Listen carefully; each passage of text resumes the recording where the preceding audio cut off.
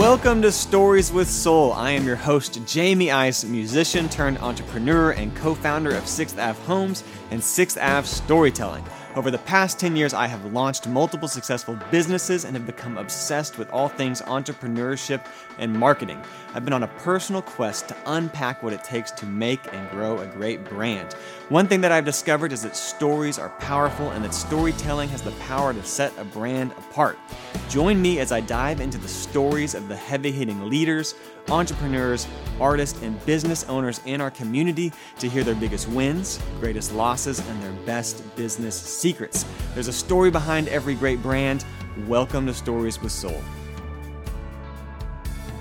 Stories with Soul is brought to you by 6th Ave Storytelling, an organic marketing company building standout brands on the foundation of story. We help small businesses grow by crafting and sharing their stories, because when small business thrives, cities and communities prosper. Stories with Soul is brought to you by the Fort Worth Business Press, your source for news and business information in and around Fort Worth. Sign up for the Business Press's twice daily newsletter or become an insider using the storytelling coupon code STORYTELLING10, all one word, to stay up to date with the people, companies, and issues that matter most to Fort Worth. Head to fortworthbusiness.com to subscribe. I am a huge fan of the Business Press. I've been a subscriber for years. It keeps me up to date with everything that is going on in Fort Worth. Love it. Go subscribe for the newsletter. You won't regret it.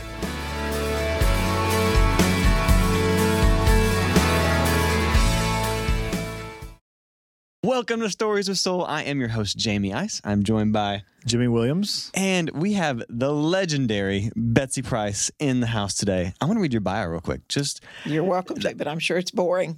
Well, I don't know that anybody doesn't know who you are. I think... Yeah, that's a pretty good assumption right there. I think there's no one that does know you, but I'm going to read it just because we have it. And so after running her own successful business for 17 years, which I want to hear a little bit more about, Betsy turned to public service and was first elected in 2000 to serve as the county tax assessor.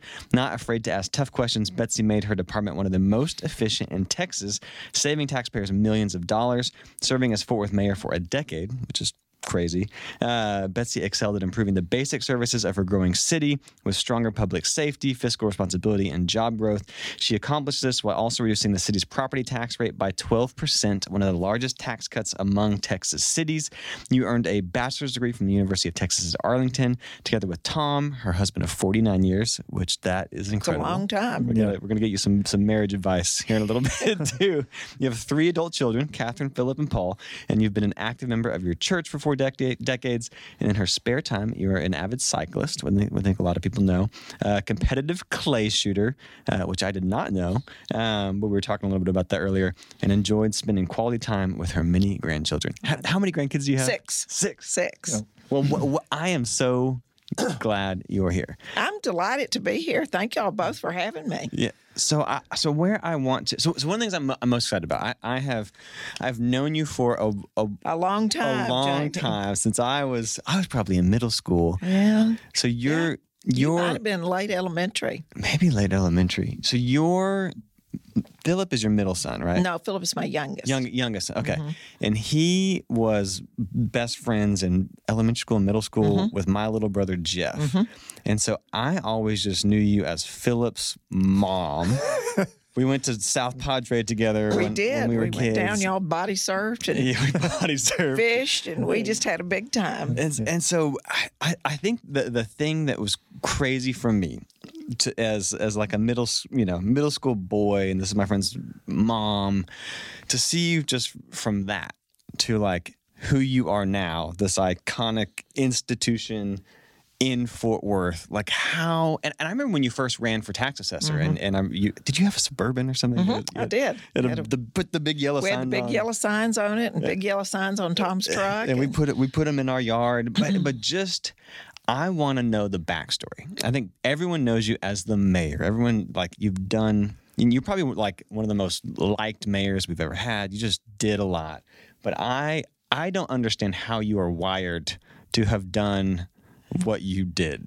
And so I would love to just start like, where did that come from? Gosh, I'm not sure I know how I'm wired either some days. A lot of people have heard me say this probably, but maybe not. I grew up in a family that's my dad was a small business owner, a car dealer, and my mother had 4 kids. They had 4 kids, and she was classic volunteer parent, PTA, Cub Scouts, Campfire, all that, Sunday school, all of that. And they always said you have to take whatever talents you've been given, whether it's money, personality, looks, passion, whatever, and give something back to your community. And I've always volunteered. I mean, I ran my own business, but I was junior league member, women's club, taught Sunday school at UCC, was Cub Scout. Your brother Jeff was in my Cub Scout group. I think were you also like my Sunday school teacher? I was your Sunday school teacher at one point. Yeah. So I kind of got into it through the volunteer route. And I never intended to get into politics. I just liked having my business and doing stuff on the side and volunteering and making the city better, making our area better. And my business put me in with the tax office. I had a company that did title and licensing and property tax work for the car dealers in town. And I kept saying, so be careful what you say, but I kept saying, this office, the tax office, is so poorly run.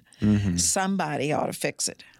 And I said that for a year or more, and finally a couple of the car dealers sat me down and said, stop saying somebody ought to fix it. You need to fix it. And I thought, I'd have to run for office to do that. And went home, Tom went, are you out of your mind? Run for public office? But the more we talked about it, the more we said, maybe this is the right thing to do. And you legitimately never had thought about public office before? No, I never had. I've always thought I'd worked on people's campaigns. I'd worked on Bob Boland's campaigns and Ken What do you mean Barr's. by worked on their campaign? Volunteered, knocked doors for them, made phone calls, put out signs. Did people tell you, like, you should do this? I mean, before that? Like, did it was anybody, you should go into politics? What my friends all said, and all my business associates at the time, before they started drafting me for tax assessor, said, because I was passionate about schools. Okay. I served on 2 or 3 superintendent's committees and school board appointed committees, and people said, we always thought you'd run for school board, and that was your passion. That's still my passion is education. But I just said, no, I don't want to do that. I'm not going to do that. Yeah. But then this came around, and I did it and served. So you said yes to it. Yeah, it took 6 months to get me to say yes. And then I did, and we shaped that office up. The average wait time in that office when I took office was 43 minutes. Okay. And when I left, the average wait time was 7 minutes. And made it speedy. Had cut the budget by several $100,000, and while we gained 200,000 accounts, and cut the staffing and still delivered the service. And we added credit cards. I mean, that was 2000 when I was elected, and the government offices didn't take credit cards, didn't do ACH transfers or anything. It was all like old school checks. It was all old school checks. Yeah. And they couldn't process the checks. It was so slow. It was wasting money and time. And so we changed all that. And we were on the I always said we were on the cutting edge. And our banker was at Chase for the county. And he always said, because they were our partner, we were further along than they were. Mm-hmm. We did a big pilot with them. And he said, no, we're on the bleeding edge and down about a pint. Yes. So, but my staff, I just always said, you can't work here unless you're willing to serve the public and unless you want to be creative and innovative. We're not doing business as usual. Wow. And you shook things up? Shook them up, yeah. Okay, so I have 20 questions from... So I want to go back to that bit of advice. You said your mom told you that. Mm-hmm. But as a kid, did that mean anything to you? Like, you don't really know. Did that register as a child? Yeah, I think it probably did, because my mother was real involved in the community. My dad worked all kinds of odd hours. I mean, owning his own business. Yeah, and he sold cars. Mm-hmm, he was a car dealer. And independent car dealer. And what was your mom doing? She was full-time mother. Okay. Homemaker and volunteer. So she volunteered. She did Campfire Girls and Girl Scouts and Boy Scouts and PTA and all of those things too.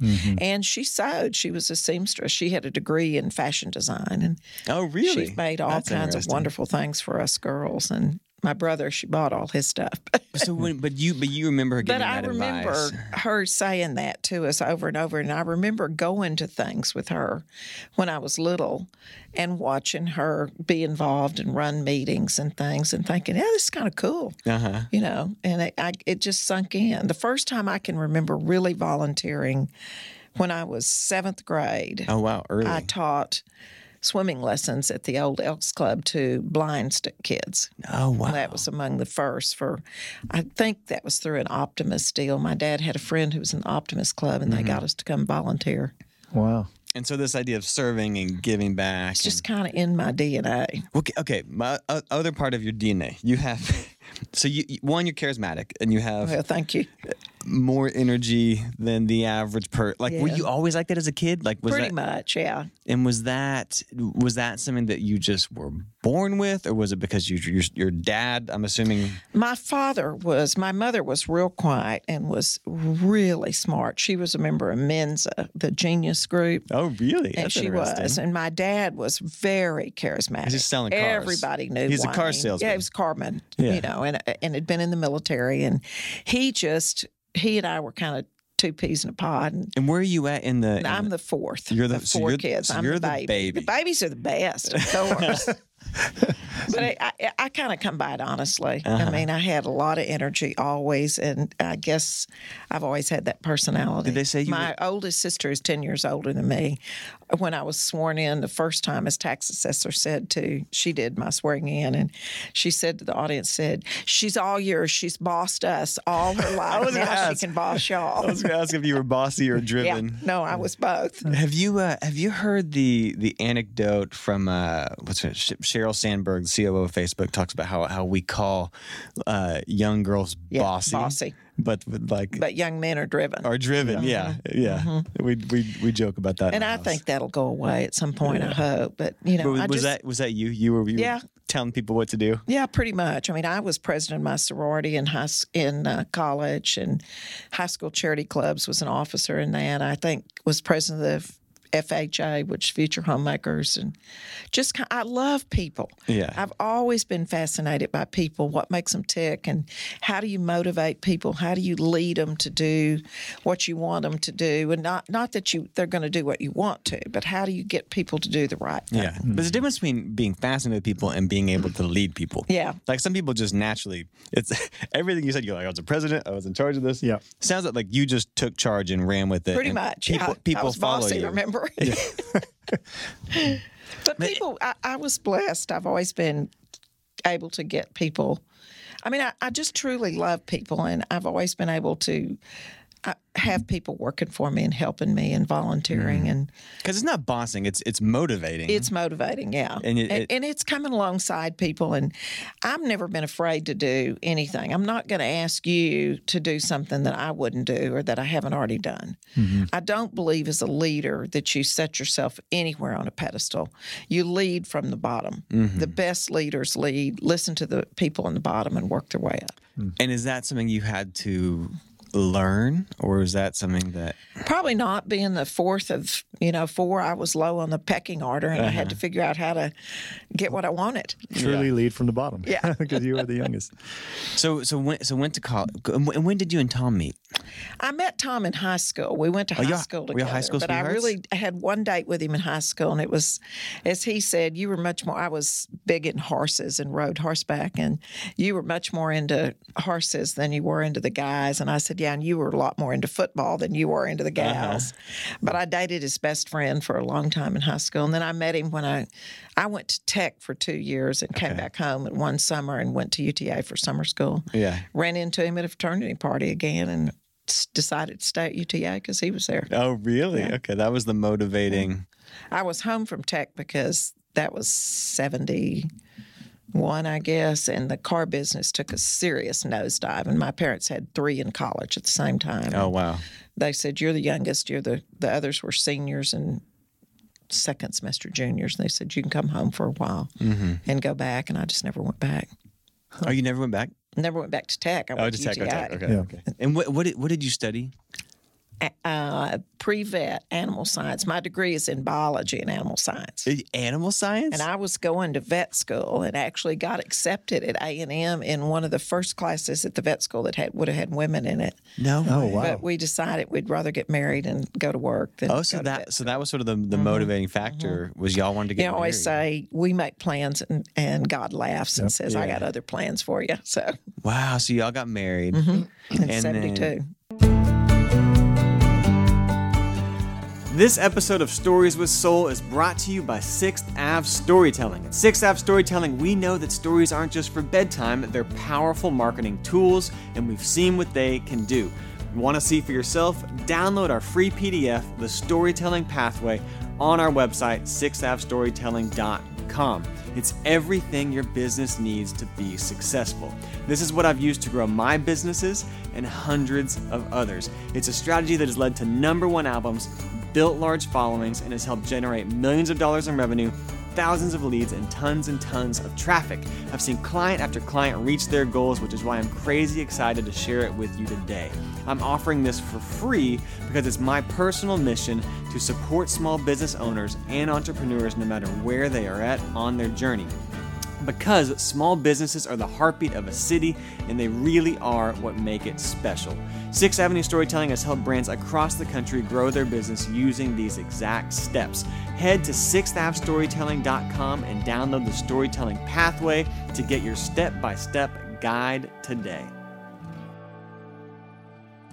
Stories with Soul is brought to you by Fort Worth Business Press. The Fort Worth Business Press has been instrumental for me as a business owner. They were actually the first publication to ever cover 6th Avenue Homes and also 6th Avenue Storytelling, which were huge wins for our companies. I also have been following along for years. I've been a subscriber. It has allowed me to keep up to date with everything that is happening in the business community and see what other business owners are doing and just stay involved in all sort of the economic development of what is happening in Fort Worth.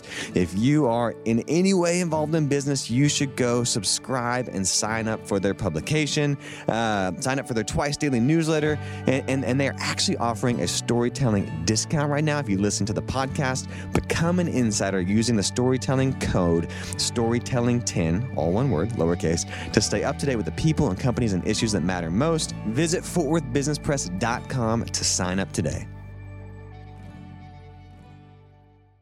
And when did you start your business?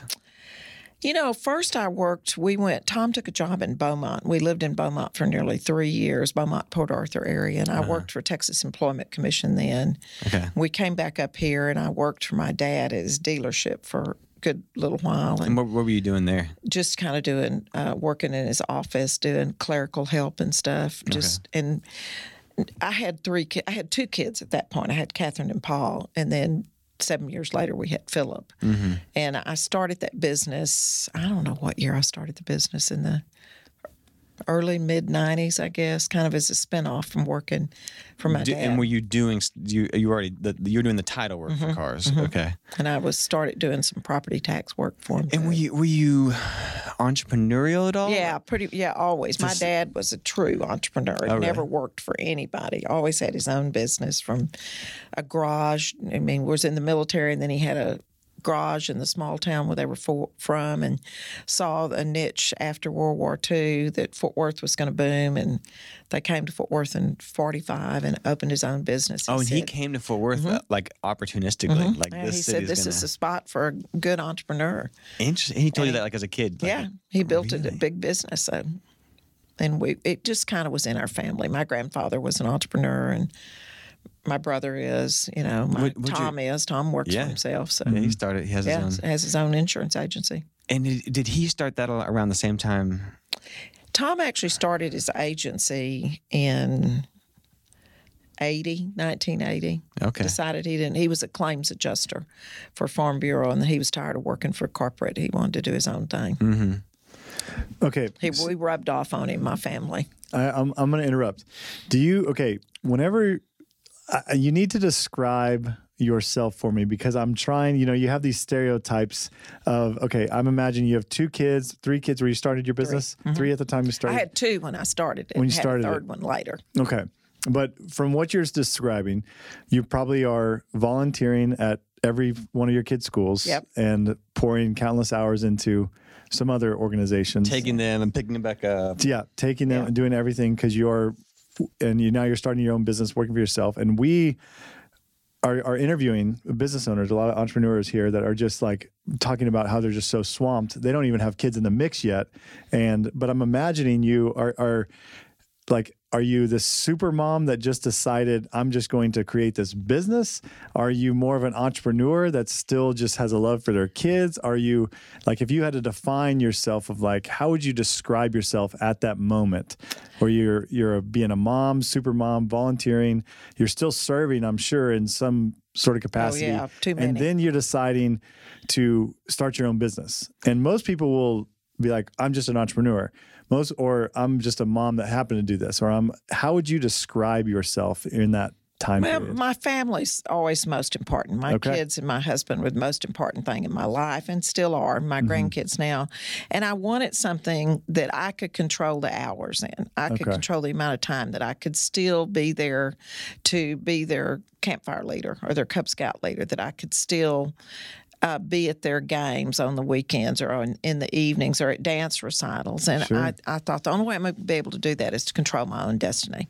Okay. And that's to start my business. Yeah. And I didn't get much sleep because I'm a notorious night owl. Not so much now, but I used to be. And so I'd get everybody to bed and start doing my work for the next day at night and work till maybe 1 o'clock at night and then get it all buttoned up, so to speak, to go to the courthouse. And I'd get up, get everybody dressed, drive them to school and go. And then Philip came along, and I had a woman who helped me. She'd sometimes go to the courthouse and sometimes babysit Philip. And I had another girl who worked for us some too. So it just kind of came because I wanted to control the amount of time. So it's a control thing.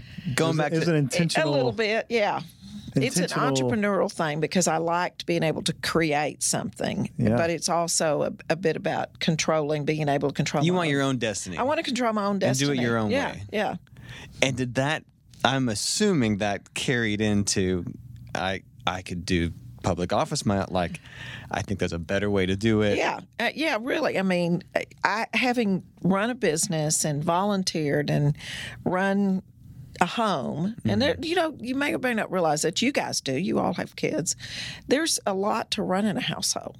Yeah. Yes. I mean, you got groceries and you got clothes and bedtime and keeping the house up and all the events and your friends and all. And it just all comes together and gives you a really depth of experience when you've done it for a long time that if you're smart, you can translate it to something else. Sure. And that's what I did. And when I was elected tax assessor, I thought, okay, well, this isn't much different than running 7 offices countywide, but it wasn't a whole lot different than 180 employees than running my business, which was small, and running my family's life. Did you step down from your business? I did. You did. I so did. You, I'm assuming, gave up a income and you worked really hard for this thing. I did. And we did have smaller children then, but the good news was the tax assessor's office is an administrative position. It's a full-time job. At most county offices are, and it has a salary. I mean, I can't remember what I was making when I first started, but when I left, it was like $132,000. It's a good paying job. Yeah. But I mean, I worked. I'm a workaholic, I guess, but I would work about 10 hours a day and then a half day on Saturday unless the kids had a game, and then I'd go in after game and work. Wow. At least the first 6 or 8 years till we got everything kind of rolling. Then I cut it back and worked about 8 or 9 hours a day. That's a lot. But you were still there. You were always there. I was there. I was always there. Picking us up and all. I'd take off and leave the office and go pick up kids and take y'all to sports or activities and then go back down there at night. When everybody was fed. So when you came into the tax assessor's office, you came in because you were frustrated. Yeah. You were like, this is broken. This is inefficient. Well, it's our dollars. It's our, it's everybody goes to tax office. Everybody's got a license their car. Yeah, you're always, yeah. And everybody that owns property has to pay their property tax bill. And the other thing nobody realizes is the tax assessor signs all the liquor licenses. Oh, interesting. For the county. Mm-hmm. I did not know that. Yeah, Philip when he turned 21, did a roller bar party and came home when he could speak the next morning. He said, Mother, your name's on every gin joint in town. That's awesome. So did you ruffle some feathers? Oh, yeah. And they were like, who is this mom coming in? Like, did you have any idea? Like, and you said there was like 180 people. Mm-hmm. That's a big jump. It's a big operation. Yeah.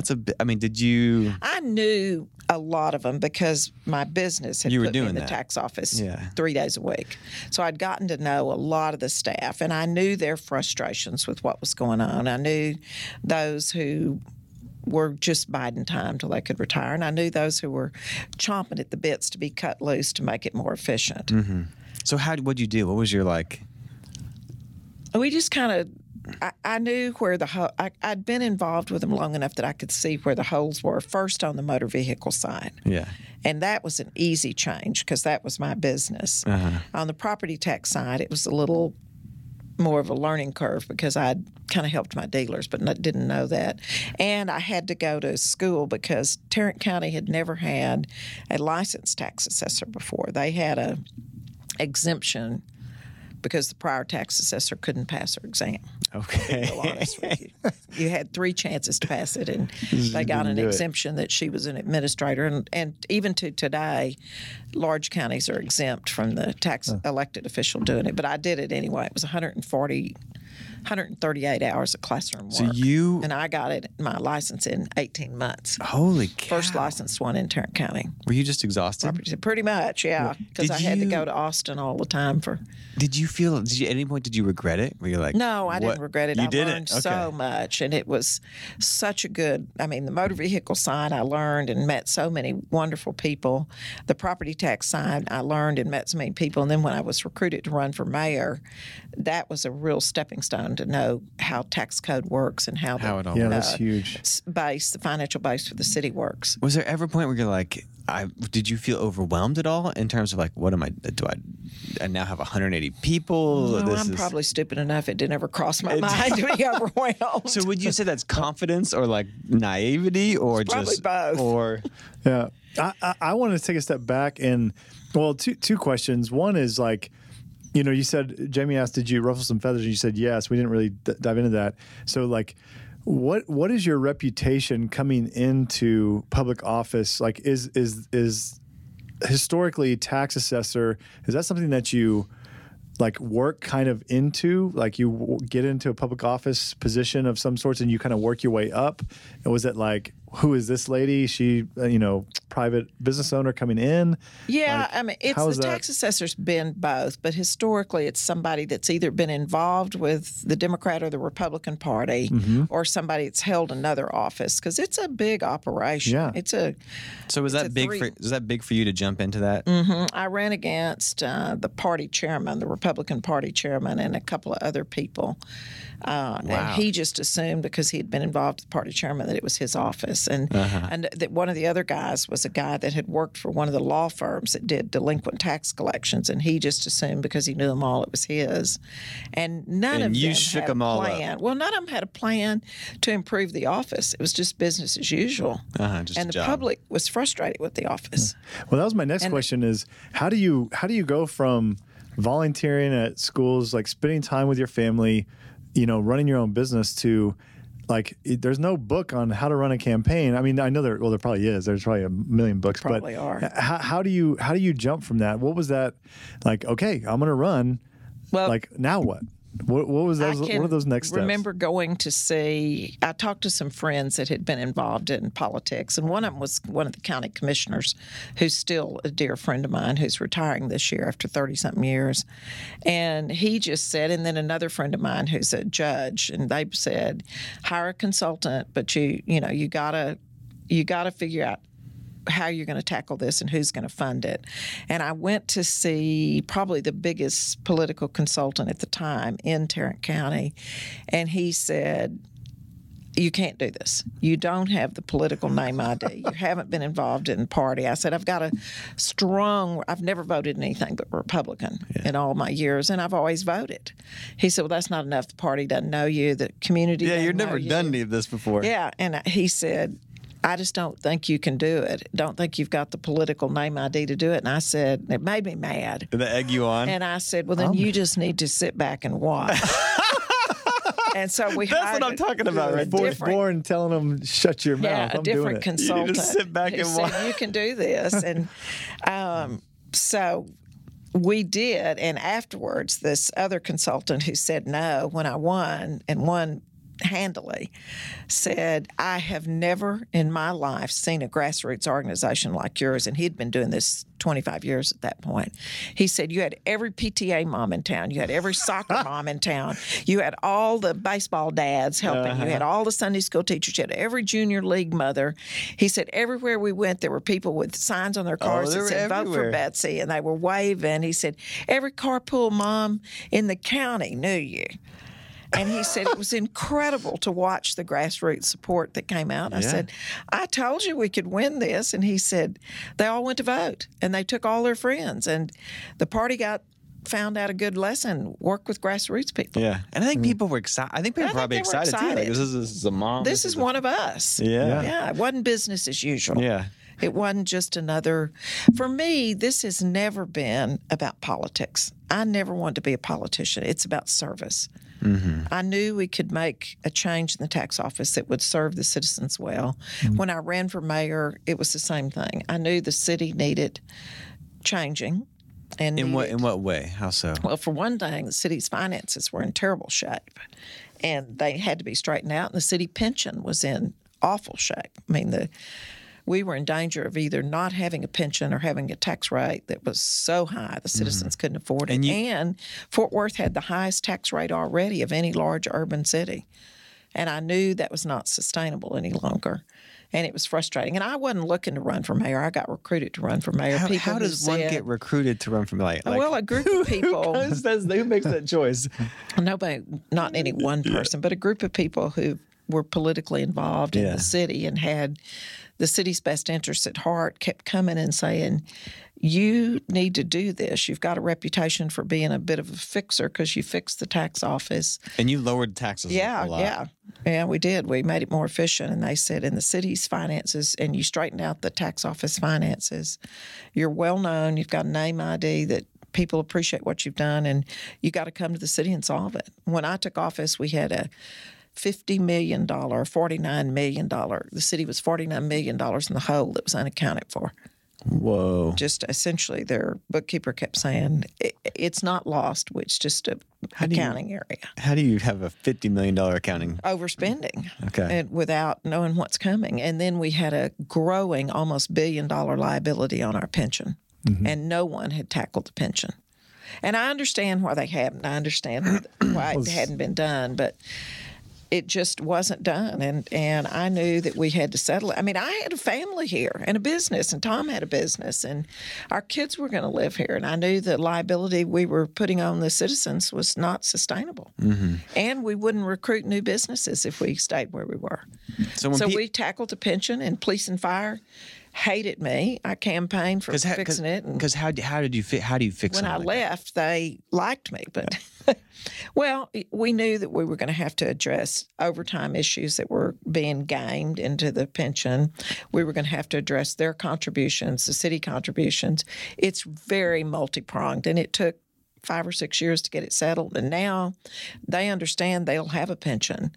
And they understand that we can continue to grow the force, both fire and police, because the city can recruit new businesses and have people coming in, and the city's in firm financial shape. Mm-hmm. Well, and to speaking of that personally, like I mean, I remember that, and you know, it was a fight. Yeah, it was a fight, but I mean, it was a matter of, is this going to be sustainable? Mm-hmm. And whenever it wasn't sustainable where we were, the police officers that were retiring at the time, they have a great pension, mm-hmm. but the young ones young ones were not going to have anything. And how do we sustain this over a long period of time?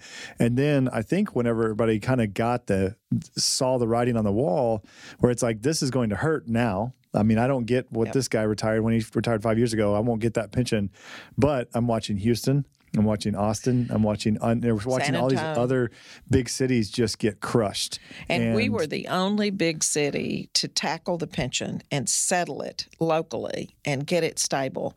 Every other major city in the state, the legislature weighed in and settled it and saddled them with huge liability for the city finances. Wow, so you fixed it. Yeah, we fixed it. And we got police and fire on board. And at first, they weren't, because the old guard was kind of controlling it because they were about to retire. But we didn't touch what they'd already done. It was going forward, not retrogressive.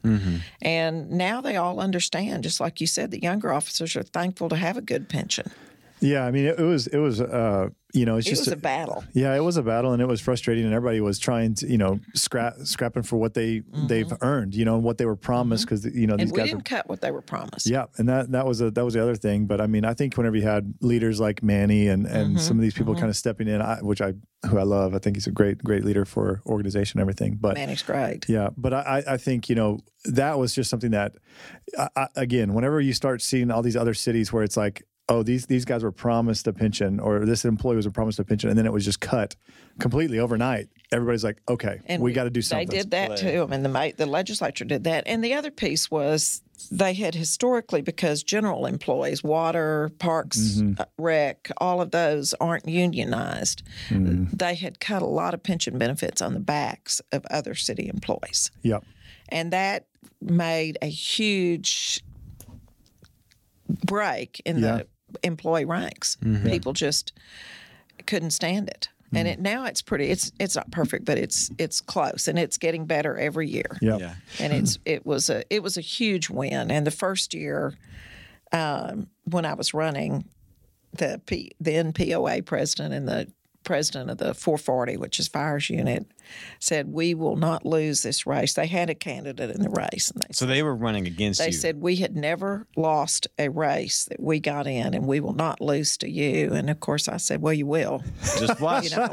You will. We intend to win this race. I wouldn't be in it if we didn't think we could win it. And I said, and it's the right thing to do for the citizens of Fort Worth. Okay, so take me back. So you have some friends, people approaching. As Tom said, when we took our first pension vote one night, late at night, 1 o'clock in the morning, I got home. He said, well, you better hope our house doesn't burn down, because fire isn't coming. Fire's not coming. You better not speed tomorrow or run stop signs, because you're going to get a big ticket. Oh, wow. But they got used to it pretty quick and knew that we had their hearts and their pensions and their livelihoods in the right. Yeah. So take me back to some people approach you, say, we think you should run. What are you like? Heck yeah, I can do that. No. I was like, no, I'm not going to do that. It's a total different level from tax assessor. I pretty much had the tax office. I think that may be my phone vibrating. Unfortunately, I thought it was off. But I said, I've got the tax office in good shape. I'm down to working 8 or 10 hours a day. And it's just still a lot of hours. Yeah, it's still a lot. It's like normal hours. I'm working 50 hours a week. When I do something, I do it all in. Yeah. Always have. You go. And I just kept saying, no, I'm not. And mayor is 24/7. Everybody knows you. Everybody recognizes you. And the mayor's job doesn't pay. I mean, it pays $29,000 a year, which is absurd. Yeah. I mean, so I lost $110,000 right off the bat. Yeah, after already shutting down your business. Yeah, after shutting down my business. But it's not about the money. It's never been about the money for me. It's about the service. And I spent 6 months saying no to people that were recruiting me. And finally, what put you over the edge? Our kids were convinced I should do it. And how old were the kids at the time?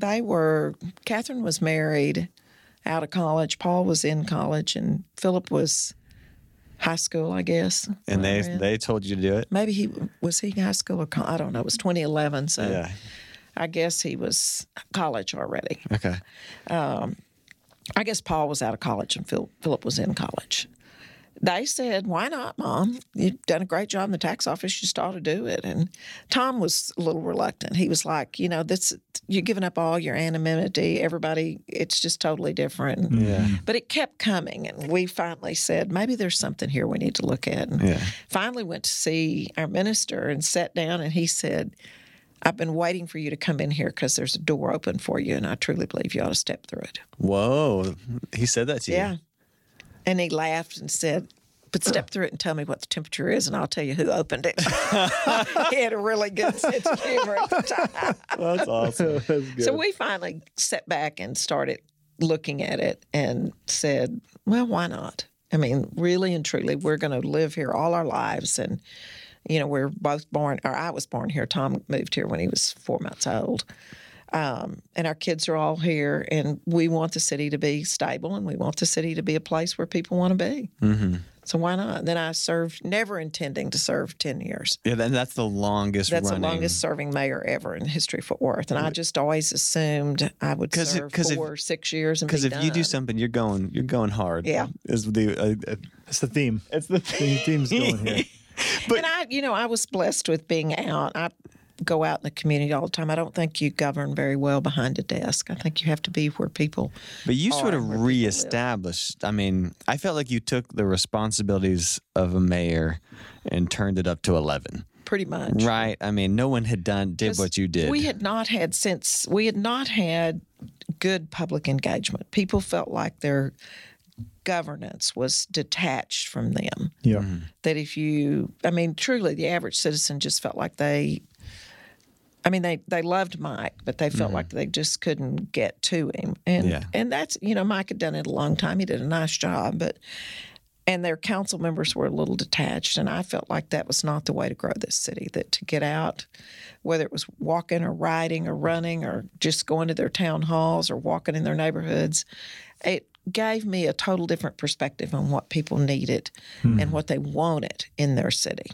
I remember when you started doing that, and I was like, "This is," because again, like traditionally, as a young person, I'm in college or high. Like when I think of city council, like these men in buildings that are distant from me, and it shouldn't be that way. Yeah, well, I'm not saying that's necessarily true, but I just remember you came on the scene, and you're like doing these bike rallies and these running town halls, and it was just people ate it up. I mean, it was crazy. It was like the epitome of grassroots. Yeah, it was great grassroots. And it was, you couldn't do it if it weren't sincere. Yeah. People would see right through it. But I loved meeting the people and still love meeting the people. And but it was fun and vibrant. It was fun. I mean, we learned a lot and engaged. Started Steer Fort Worth, our young leaders group, because when I was elected the first time in 2011, less than 1% of the voters were under the age of 40. How terrible is that? That's insane. I mean, we're making decisions that are going to impact your life for the next 20 or 30 years, and nobody's engaged. So we started Steer Fort Worth for that reason, and they were a great group, still are. And now a couple of them are serving on council. Yeah, that's pretty neat. So that's pretty cool. And then the bike rides changed, and the healthy communities, the blue zones, kind of changed people's perception of Fort Worth. Yeah, 100%. I agree. Okay, was there like... were those It was a lot of work. I worked on average about 14 hours a day. Were those your ideas? I mean, like, how did you... The bike ones were my idea. Okay. Steer Fort Worth was my idea because I was so frustrated that I couldn't engage young people. I wanted my own children engaged. I wanted their friends engaged, and I wanted the young business leaders engaged.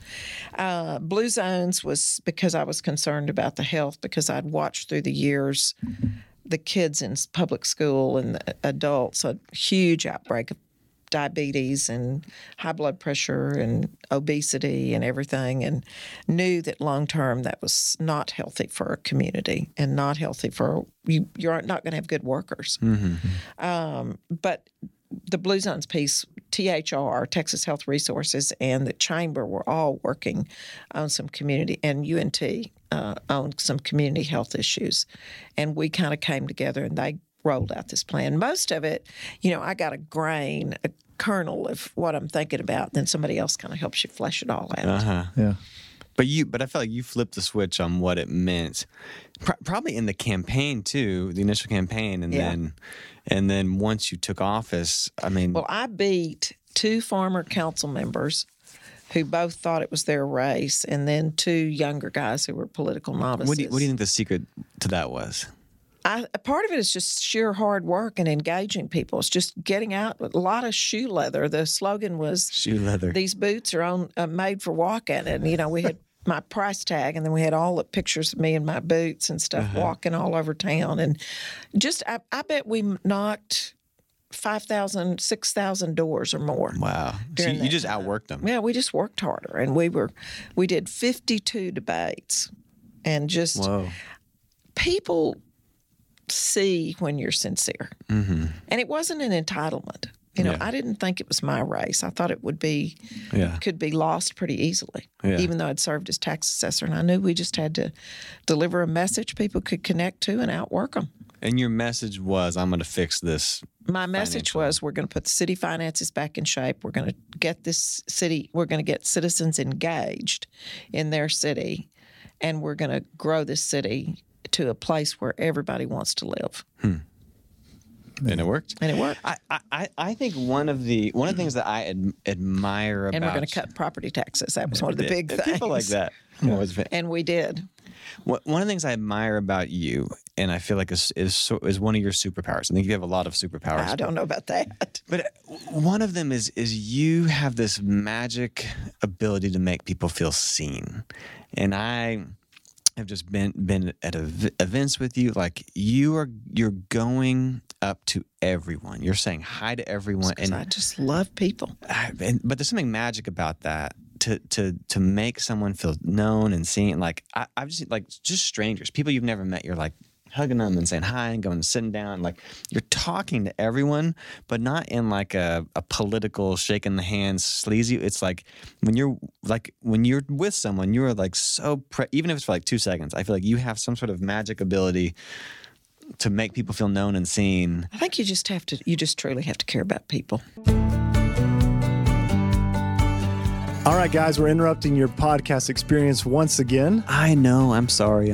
But we are giving you something for free. So it's totally worth it. Yeah.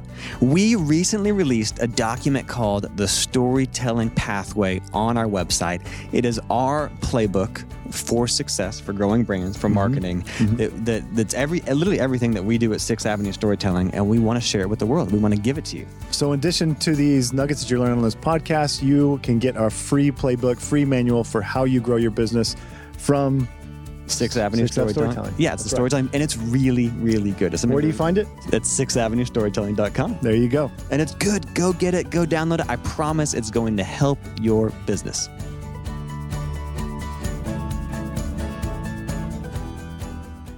COVID nearly did me in because we couldn't be face to face with so many people, and I just hated Zoom meetings because it's just. I hate Zoom meetings. But I've just made a lot of friends. I mean, I was at an event at Rivercrest Country Club the other day, and the wait staff over there, I've known for years. I've seen them, and I hugged them all's neck, and they brought me hot tea and this and that. And somebody said, "How come you're getting this stuff without asking?" Because they're all friends of mine. They said, "How do you know them?" I said, I just know them. And you remember everybody's names? I used to be better at names than I am now. Now there's so many circulating up here. But do you have a person that's like whispering names in your ear? I don't. You know how those politicians have that? Some politicians have somebody gives them names. No, I don't. I just, most of the time, the names will come to me sooner or later. And it's just real rewarding. I was at lunch the other day, and it's been 2 or 3 months ago. And this young man, we were eating lunch and we finished, and we're waiting on our check, and he didn't bring the check. And finally, I caught his eye and said, "What about my check?" And he said, "You don't get a check today." And I said, "Why?" And he said, "I'm going to buy your lunch." I said, "You do not need to buy my lunch." Yeah. He said, "Yes, I do. You read to my son 2 years ago when he was a first grader and wasn't interested in school, couldn't seem to read, and you came and read to his class." And I always tell kids, you have to go home and read. Mm-hmm. You have to read to your siblings. You have to have your parents read to you. It really is the backbone of what you're going to do. And said, he took off. He came running in the house and said, "Daddy, the mayor said I have to read every day, and I'm going to do it." And he said he's top of his class now. He's fourth grade and the best reader in the school, and reads to his little sister all the time. And he said, "I want to buy your lunch." I said, "You don't have to buy my lunch." But I bet that made you feel like $1 million. But it made me feel like $1 million. Oh, man, that's so cool. And I was at the grocery store the other day, and this young man came over and said, "You don't remember me, I know. I was first grade, and I just graduated high school." No, he said, "I was second grade. I just graduated high school this year. And you came to my school and talked about what it's like to be a mayor, run your own business, and how important reading is." And he said, "It made a huge impact on my life." It just almost made me cry. Yeah. But he gave me a big hug, and I was just so thrilled. But you're always doing that. Like, one of the things I was going to ask you about is just how you had the bandwidth to do, like, and I'll give you an example of just from me and Jimmy on a personal level. Like, I think with the first time we were on a magazine or in a magazine or something, like, I got a handwritten note from you, I don't even know if you wrote it or not, but it was from the mayor's office. I probably wrote it. I was notorious for writing hundreds of notes. And it was like I'm so proud of the two men you guys are becoming in your business. And I was like, how? I have it framed on my wall. I was like, how? One, I don't know how she even saw that. Or time to leisurely read a magazine and then write a note about it. And mail a note. Yeah. But it's just that it's thoughtful. And there's nothing political about that. No. It's just giving. I was lucky enough that people cared for me when I was young, and people would send me notes and thank me for things I'd done. And my mother always said, 3 days, 3 minutes, 3 lines. That's all it takes to write somebody a note. Oh, wait, say that one more time. 3 days, 3 minutes, 3 lines. No more than 3 days after you see it. No more than 3 minutes to write it. And just write 3 lines on the note. And she said, you can write hundreds of notes and let people know you care about them. Yeah. And it just stuck with me. You know, when your mother tells you something, sometimes it stays in your brain and swirls around. You see, I would be like, okay, I'm operations, running a business. I'm a mayor of the city. All right, I'm assigning you. You're writing these 30 notes. I don't know who to, but you're in charge of this. You're in charge of this. I don't need efficiency. Now, we had people like that. I mean, when I had big people I didn't know personally and needed to thank them for something, I had a comm staff, and I'd just say every Monday in our staff meeting, I'd say, I need you to write this group of people and this group. And then I'll pull out the ones I know personally and handwrite them, or the ones I feel strongly about handwriting. Or you write the note and I'll write a note on it. Yeah. That's just crazy still. But that is speaking true to you can't fake sincerity, and people can see right through it. And this is your heart. It's like, how do you go to all these events? How do you have the energy? And I mean, what I keep on hearing you say is, I love this. I love serving this. It energizes you. And so how do you have the energy? Well, this is just who you are. I guess God gave me a talent for connecting with people, and you got to use it. Did it grow? Did you get more capacity and more energy and more bandwidth the more responsibility you had? The more you do, the more you can do. Okay. And you know, as mayor, I did have good help, and I had help that could help me do those things. But your energy builds, and you can just do it. I've always been like that. I mean, Tom's always said, you got to meet 20 new people a day, or I can't live with you. From the day. I'll tell you a funny story. It's probably too far back, but we were on our honeymoon, and we were in San Antonio sitting on the river having breakfast one morning, and this guy came running over and grabbed me and gave me this big kiss and said, "What are you doing here?"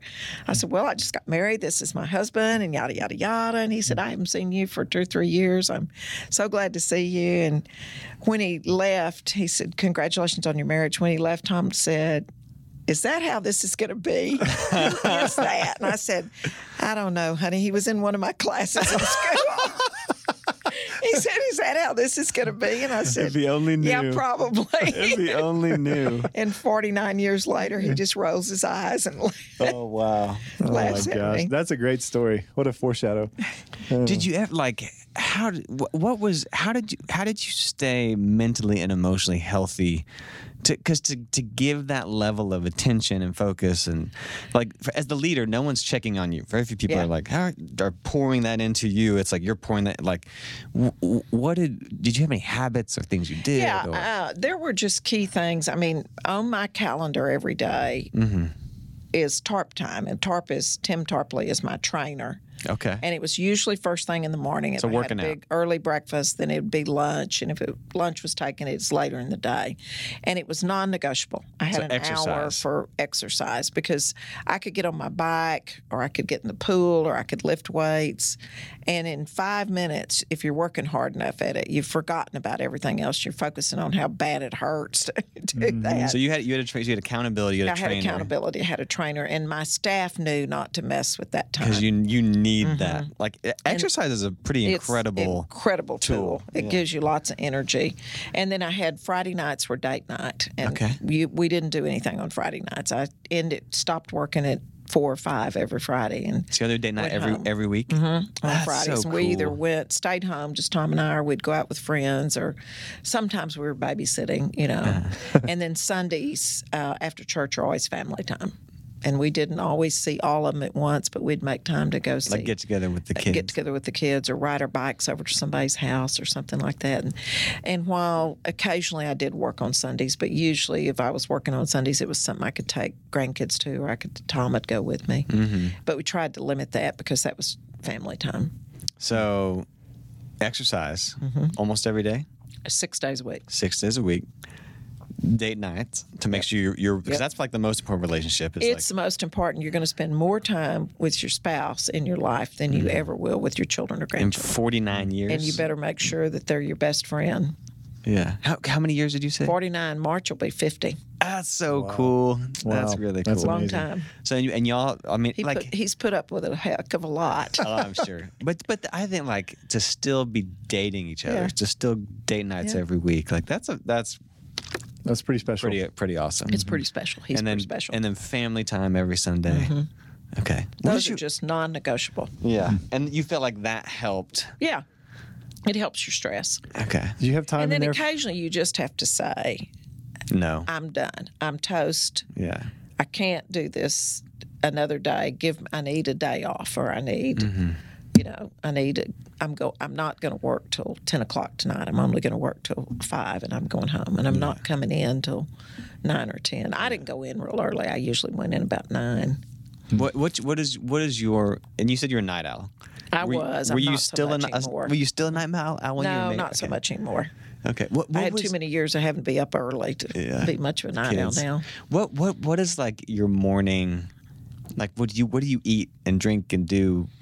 I'm not a coffee drinker, but I drink hot tea. Hot tea? The first thing I do every morning is get a cup of hot tea. Okay. I make a cup of hot tea, and I like to read the paper online, the digital paper, and scan across a couple of other news sources. Then I usually go work out. Okay. And that's usually the routine. Tom walks the dogs. He has coffee and walks the dogs. Does his thing, and then we come back and get dressed and hit the road. And then go. Yeah, that's what I was going to ask you. Like, some days I have to go to breakfast. Like tomorrow, I have to be at breakfast at 7:30, and I'll come back and work out after that. Oh, okay. I love that that's such a big part of your. It keeps me sane. Yeah, man. Because that type of energy really creates more energy. Like exercise is one of those things that, like, man, the more you do it, it really So my friends all say, well, you ought to be thin. I said, oh, no, I like good food and good wine way too well to be thin. Yeah. It's not about being thin anyway. It's about being fit and being healthy. That's right. That's right. Yeah. What during your time as mayor, what do you feel like the hardest season was? And doesn't have to be a long answer if you don't want to be, but hardest season and I guess most successful season. Oh, there were several really hard ones. When Garrett Hull was shot and killed, our officer, that was incredibly hard. Anyone that's ever gone through losing an officer, I can't imagine what their families go through, but just the organization, it's gut-wrenching. These guys give their life and go down in tragic situations. Yeah. You know? We had 2 or 3 other officers that were critically injured, and it's just gut-wrenching. The Tatiana Jefferson shooting was equally gut-wrenching on the other side. I mean, brilliant young woman lost her life in a tragic accident, and you'll have an officer, I mean, he may go to jail for the rest of his life. He'll be tried shortly. Those were very trying times. And, of course, then that was the shooting of a Tatiana Jefferson was just at the forerunner of all the race relation issues, and that's right. Brought to light a lot of things. Sure. Best season. Oh, there were so many wins, from redoing the stockyards, which was a huge win, to Dickies, to the being able to get Butler and Cavill Place demolished and begin to see things coming up in Cavill, Butler still on the table, how that's going to be. Yeah. The A&M announcement a month or so ago was a big deal that we've been working on. Just a lot of big wins. Yeah. Was there a moment where you're like, I've made it? Like you step back and like, this is pretty dang cool that I've... I don't know. It's hard to identify any one moment. I guess when I actually left in this past June, and they had a big going away party for me, and had 825 people showed up. That's a lot of people. The next morning, I thought, this is almost overwhelming to think that many people would take their evening to come out and tell me thank you. Mm-hmm. It's hard to believe that you touched that many people. Have you got to process that yet and kind of internalize that and be like, I'm proud of this? Like, this is, I get to drive around the city now and around the region and see things that we had a big hand in. And it's pretty cool to be able to go, oh, we had a hand in that. We were able to get that done. A new business here, and we were able to get that done, or a new process or something. It's pretty cool. Yeah. Do you have anything that you feel like you're the most proud of? Like, I am so proud that we did this that I accomplished this. Like, is there anything you're particularly... Yeah, I'm really passionate about community health, because when we started working on Fitworth Children's Health, and when we started working on the Blue Zones Project, Gallup Wellbeing surveys the top 185, 190 cities in the nation every year to see, runs the gamut from physical health to mental health to financial health to your satisfaction with the community, satisfaction with your leaders. And 7 years ago, we were number 185 on the least healthy in the Gallup Wellbeing poll. And last year, we were number 32 on the most healthy. Most healthy? Most healthy. That's incredible jump. Incredible jump for us. People's, and that's coming out of COVID. And the cool thing is the nation's health has been declining, and the state of Texas declining. And we were going up. And during COVID, we didn't lose any ground. We didn't escalate as much, but we stayed stable while the rest of the country went down. I'm incredibly proud of. And that run the gamut from putting in new sidewalks and street lights to make communities safer, to just opening parks, all kinds of stuff so that people feel good about where they're living. And clearly, you've got detractors and you've got haters who don't think you did enough in this one area or that. And I'd love to say you can make everybody happy, but I'm not that naive to think that you can. That's a good question. One of my things I had is like the thick skin that you have to have whenever you do, like, how much do you read like Facebook or Instagram or newspaper articles of like opinion articles, opinion editorials? Like, how often do you hear about those? Do you just get briefed on it? And like, whenever they're negative press, it's like, do you just ignore it? Do you say, I'm moving on? Do you, like, how is that process? How do you internalize that? How do you deal with it? I think you never want to be thick-skinned. Okay. You want to learn to let things just slide off of you. But you can't ever be thick-skinned, because then you're become calloused. And if you're calloused, you've stopped being a good servant. That's good. That's good. A lot of things, I don't read a lot of Facebook posts. Sure. Because if you dig in and really look, it's the same small group over and over who are the haters and the trolls and things. And, they're certainly entitled to their opinion, and I get that. And we would reach out and try to connect with them, but some of them you just never going to, the anonymity of being behind a keyboard. They just do. But did you ever get just like beaten down? Like, no, rarely. Rarely? I think that most good leaders know that they're going to get challenged at some point. And God gave you 2 ears and 1 mouth for a reason. You listen twice as much as you speak. And you weigh your decisions out and you make them carefully. And you feel good about your decisions. And if you know that the vast majority of people agree with that, it's easy to move on. You never want to say, I'm right all the time, because you're not. I mean, I've made decisions that I went, mea culpa, we're going to have to revisit that. It just wasn't right. We didn't have enough input. But you can't be, if you're a strong leader, you can't be second-guessing everything that you do. Yeah. And you can't be doing decisions by consensus. Yeah. If you're going to lead, you have to realize that at some point you have to make the decision activate it and move on. Yep. Did you learn that? Like, was that a lesson you learned after a couple of years, or did you go into it sort of mentally prepared for that? I think I went into it kind of mentally prepared. I mean, I'd had 10 years in the tax office and 20 years in other organizations. Shaking things up. You just gradually learn, first you're a foot soldier and then you're the leader, and you watch the people that you admire, how they make decisions, and you figure it out. Yeah. I will say, like, I always thought, man, being mayor would be so fun. Betsy looks like she's half the time it is fun, but boy, then sometimes it's not. 2020 hit, and I was like, you could not pay me all the money in the world to be in your position. 2020 was a trying year because it was such an unknown. Yeah, and you're damned if you do and damned if you don't. Damned if you do and damned if you don't. It was you had to make some We made some really hard decisions, and most of them were not popular, but they saved lives. Mm-hmm. They did, and we didn't make them in a vacuum. And we got great input, but you got to realize when this started, and we had to shut businesses down, which was probably the hardest thing I've ever done. Mm-hmm. Being a business owner and knowing all these businesses, it's just government shouldn't do that. But we didn't even have adequate testing. We couldn't tell you who was likely to have it, what part of the city it was in, was it in our schools, was it our kids, was it adults, how was it spread? Yeah. I mean, they didn't even at first know how it was spread. And the recommendation, and the governor and the president both, and, Trump's a very conservative businessman too, but was it shut down till we get them? We didn't have enough PPE for our hospitals. They didn't have enough gowns and gloves and masks and ventilators. We were on the verge of overwhelming the hospitals, and we didn't do it alone. It came down from the governor and came to the county judge, and then we, of course, Fort Worth's in 4 different counties, so that left the mayor to spread the order from Tarrant County into the and everyone's other counties. Looking at and you. Everybody's pointing at you. Looking at you. How? And they looked to us to. We did a Facebook Live every single day for Remember that? probably 6 months. But that was a neat way to just show up. People got to depend on it because it was just kind of no nonsense.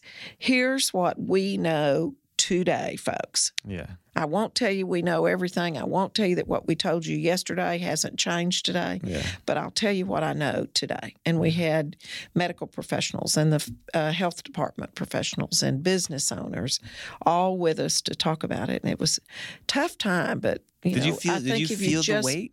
Yeah. Oh, yeah. Oh, yeah. Did you lose sleep? Yeah, I lost a lot of sleep. I mean, I can't. During that time. You just do. You just. But you go home and you're exhausted and you sleep anyway. My staff did too. I mean, we spent almost every day in the emergency operations center. And if anyone that's been in the emergency operations center, it's the heartbeat of the operation. Mm-hmm. It's high intensity and high stress. Yeah. Because they're making life decisions based on what the hospitals can and can't do, what the state's going to recommend, what the Fed's going to tell you. And you may issue an order, and an hour later they may change their mind. Oh, my gosh. Yeah. I mean, we had that happen. Yeah. And a lot of people don't know that. They're thinking, oh, well, the mayor's making all these decisions. And you're like, no, this was a federal this is a federal mandate we have to do. But, Or it was a recommendation. And early on, the very first time we shut down business, we were the last to shut down businesses in Tarrant County, and we were the first to reopen businesses. We just fought it as long as we could. Sure. Dallas and Houston and Austin and San Antonio were already shut down. We were on the phone every morning with the top Dallas, Houston, Austin, El Paso, San Antonio, and Fort Worth, the mayors and then the county judges from those counties discussing it all. And we had the governor on most days, or his Tatum, Nim Kidd from Department of Emergency Management, and, got to question the recommendations. And at first they said, we're going to let the mayors make these and the county judges, because the county judge is actually the emergency director for the county. And then the mayor of the largest city is the assistant on it. And, they said, we'll let you make the decisions, but here's the recommendations. And then very quickly they turned around and said, we're going to issue these statewide recommendations. Yeah. You just had to comply. Yeah. So I thought for sure after all of that, I was like, she's got to be exhausted. She's not going to run. Okay. And you stepped down. And I was like, okay, Betsy's going to chill for a little bit. And you chilled for about 2 or 3 weeks. Yeah. before announcing that you're running again. Can you talk a little bit about that and why? Yeah, I really thought that I was done, that I was ready to. You didn't know you were going to do that? I had thought about that because I didn't know what Judge Whitley was going to do, but I did know that if he stepped down, there was going to be a huge hole at the county, not just from the judge, but 2 commissioners are retiring. Yeah. And in 2 years, the other 2 commissioners will retire. And then Glenn announced he was retiring as county judge. County administrator hasn't said whether he's leaving or not, but he laughs and says, I'm not staying too long. Mm-hmm. We'll have a new hospital director because Robert Early just announced his real key positions. I think the paper said 66 years of institutional knowledge leaving the county. Mm-hmm. Wow. And so when Glenn called me and said, I'm going to step down and you are the logical choice to do this job. You have county experience. You have great administrative experience as mayor. I just thought, I've still got a passion to serve. Mm-hmm. I'm not done. I feel like there's a place. You felt like you weren't done. I felt like I wasn't done. Okay. And it wasn't just for me. I felt like I still had something to offer. Yeah. And I looked around at the field of people that were out there and thought, there's nobody here with any experience. Yeah. There's nobody here with any passion for this county. Mm-hmm. To do this job, you've got to have a burning passion about the place you live and the place you serve. And if you don't, it becomes drudgery. I mean, I've seen elected officials who were lukewarm about things, and after 6 months or a year, they're kind of like, okay, I'm just treading water here because they don't have the passion to do it. They don't have the passion to serve, and they don't have a passion for the job they're doing. And I still have a passion and a fire to do it. And I looked at that and thought, I still have something to offer here. And hopefully the voters will think the same thing. Yeah, I am sure they. Well, we'll see. I think that's you never take anything for granted. Yeah, there's something to be said about that. I mean, if you're working your way from tax assessor to mayor, I mean, everybody's the next expectation is you're jumping to some sort of the next political hierarchy, and you're deciding that's not what I'm doing. I became to serve. People thought you were going to do the Kay Granger. Yeah, people thought I was going to Washington or at bare minimum going to Austin for a statewide office. And I've had the opportunity. I've been offered backers who said, we'll back you in this because you ought to do it. But I don't want to leave Tarrant County and Fort Worth. I love this region. This is home. I think nobody makes more, impact on people's lives than local government. Mm-hmm. You can serve in Washington, but they're very detached from local government. Yes. You can serve in Austin. They're probably a little closer, but they're still fairly detached. If you serve locally, you can change people's lives for the better. If you had to give, just a few more questions, but if you had to give, I feel like, in order to join politics, you have, like, people assume if I'm going to join politics, I either have to have a business or a lot of money to join it, or I have to be in the crowd, in the know. I have to be, well, especially in Fort Worth, I got to be born in that Fort Worth money, the Fort Worth scene. If you were giving some advice to, someone in their 20s, someone in their 30s that, whether they're in a private industry or even in government, local government, like, what is your advice to, like, someone that's wanting to get into politics? What is the wish you would have known right before you taking that tax assessor spot? Is it you need a drive and a heart? Like, is it like, because it sounds like you kept on saying, you have to have a heart for the city. You have to. You do. What is some of the other pieces of advice that you would give to them? Well, I think first and foremost, you need to have a passion for what you're doing. You need to know why you want to be engaged. Yeah. Do you want to be engaged to change one specific thing, or do you want to be engaged to change the quality of life for your community, or to keep it on the up and up? Do you want to bring more jobs in? Sure. What is it you're looking to do? Or do you just want to throw the bums that are serving out and start over with younger, fresher faces? And that's sometimes much needed. Sure. So I think that passion is key. And the other piece is, first and foremost, you better darn sure know who your current elected officials are and what they do. You'd be shocked at the number of people you say, who's your school board member? I don't have a clue. Yeah. Well, who's the superintendent? They don't have a clue. Mm-hmm. Who's the county judge? Well, I don't know what the county judge does. Are they judicial? No, it's an administrative position. Yeah. Who's your, everybody will know the mayor. Mm-hmm. That's a given. In large cities, people are going to know their mayor. Somebody told me years ago, said the 2 most recognizable people in the state are the mayors of the big city and the governor. Yeah. And that's true. I mean, I can go, but with TV and Facebook and everything, I can go all over this state. People will know me. Yeah. I'm not patting myself on the back. They just do because you're exposed. But people don't know their council members in many cases. Sure. Find out who they are and follow them and see what kind of decisions they're making. Because if you don't get engaged, you don't have much voice. But first and foremost, you got to vote. Yeah. And local elections turnout is often very low, and you really don't have a say-so in what's happening if you don't vote. So you feel like you were able to Don't go vote just because your friend tells you who to vote for. Yeah, that's right. Or if Facebook tells you who to vote, or your friends Find on out Facebook. who they are. That's right. It's good, yeah, because it feels like you were able to get involved, kind of indirectly almost, from the tax assessor spot, just because of your career. You already knew what your passion was, and it was a not easy leap, but it's seemingly easy leap for you. Well, it's never easy, but anything worth doing is not easy. You guys know that. Yeah, that is true. Y'all have done. It's all hard. Yeah. It's all hard. But we wouldn't be strong people if we tackled only easy projects. It makes you stronger. Can you talk? I wanted to ask you about that. So, the struggle, the hard, the challenges when things go wrong, are generally when you learn. Those are when you learn and get better and grow.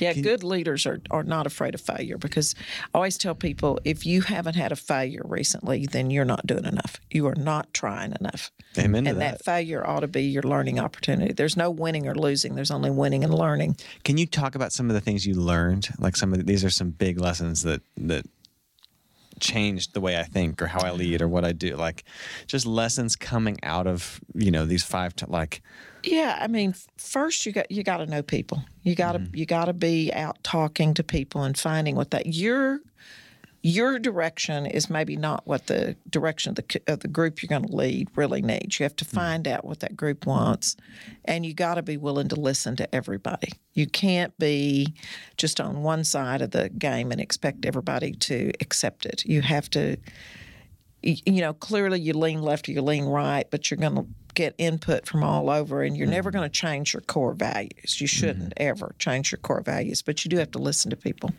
and you have to give credence to what they're telling you when you make decisions, and it's just not done in a vacuum. Nothing you do if you're leading is going to be done in a vacuum. And don't be afraid to take chances, and don't be afraid to fail. You just have to be bold enough to know that you're going to fall flat on your face and people are going to laugh at several times, and you just get up, join the laughter, and go on. Yeah.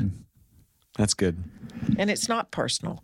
I mean, there's an old adage, it's not personal, it's business. Well, it's not personal, it's politics or it's service. And you can't, if you take everything personal, you'll never get anywhere. Yeah. You just won't, because people want to make stuff too personal, particularly today with social media. It gets real personal. And don't read all that stuff all the time. Yeah. Don't let it eat you up. Don't let it eat you up. Do you have any core values as a person or as a family, or when you were made, you mentioned your core values? Do you have these are things I say all the time, or some of my values are? Well, first and foremost, my family is most important, and I'm always going to I never have regretted not doing some occasion if I had a family function. Okay. I've never failed to put my family first and missed things and regretted it because I put my family first. I never will. Yeah. You have to take time for your family. Yeah. And you have to take time for your faith. Yeah. You got to have a faith. No matter how you worship or what you do, you got to have faith of some sort. Yeah. Those are the real core values. And then the other core value is I don't believe government can do everything for you. I think that people have to do it. Government should be there only to facilitate what citizens and business need, not to run your life. Fundamentally, smaller government is always going to be the best. Communities with smaller government that are there to help you, that are listening to your ideas, not pushing them down from their side, really is what this country's founded on. And it's always about service before self. If I taught my children nothing else, I hope they learned that. I'm sure, yeah. Sometimes I think they don't like me for it. Yeah, I'm sure you exemplified that. Well, I was going to say thank you for coming on and sharing time. We know you got other podcasts and meetings to do as you're getting going. Y'all are easy anyway. Yeah, we just friends. Well, we wanted to. I mean, we want to ask those questions and get to know you in another way. That hopefully ask you some questions that you don't get to answer a lot. Yeah. Here's some side that not many people get to hear. You make me think. Yeah, there you go. That's what we hope to do. Is we always ask this. We always ask about legacy. Like what do you 10, 15 years from now? I know, and we've talked a lot about the stuff you're very proud of. Because you have a lot of legacy. You've shaped this city in I've been blessed. Giant way.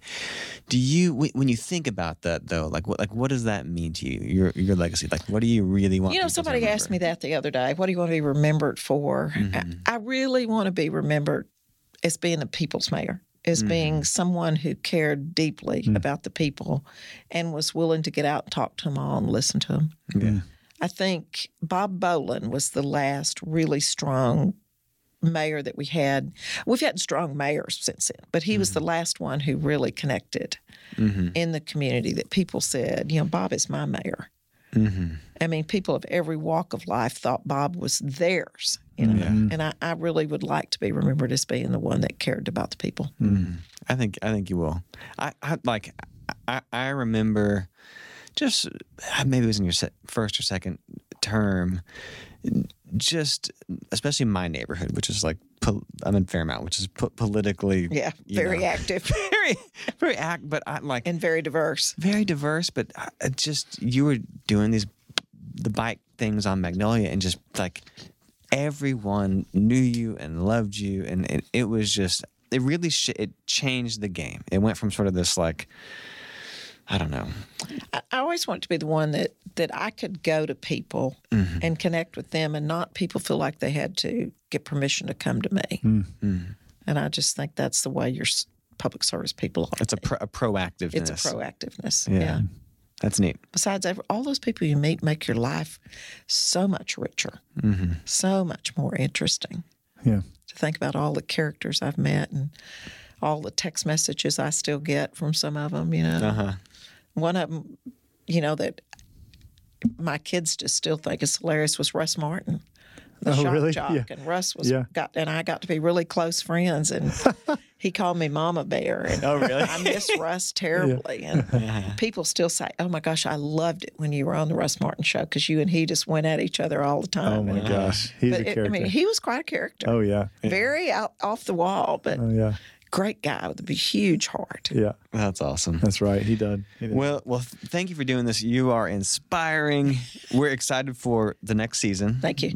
What's coming next, which the future Tarrant County judge. I'm just going to speak that into existence. Mm-hmm. I believe it. But it's been just a pleasure to just be on the sidelines, just seeing you go and cheering you on, and you have made our city a special place. It always has been, but I feel like you truly put your heart and soul into it and have shaped what Fort Worth is today. Fort Worth's a city of character, made up of great characters, and I think sometimes I'm the biggest character to budge. That's awesome. I like it. Well, thank you. Thank you so much. It's been great fun. I appreciate being with you. Yeah. Now get engaged. Yeah, that's right. Congratulations, you made it all the way to the end. Thank you so much for listening to this week's episode of Stories with Soul. If you enjoyed the interview and like what you heard, please help us out and share, subscribe, and like anywhere you listen to podcasts. When you share and subscribe, it is insanely helpful and allows us to keep producing new episodes. You can always join us directly in the studio by watching the video version on our website, 6thAveStorytelling.com. Stories with Soul is brought to you by 6th Ave Storytelling, an organic marketing company building standout brands on the foundation of story. You're obsessed with your business, and we want to make the world obsessed with it too. Thanks for listening.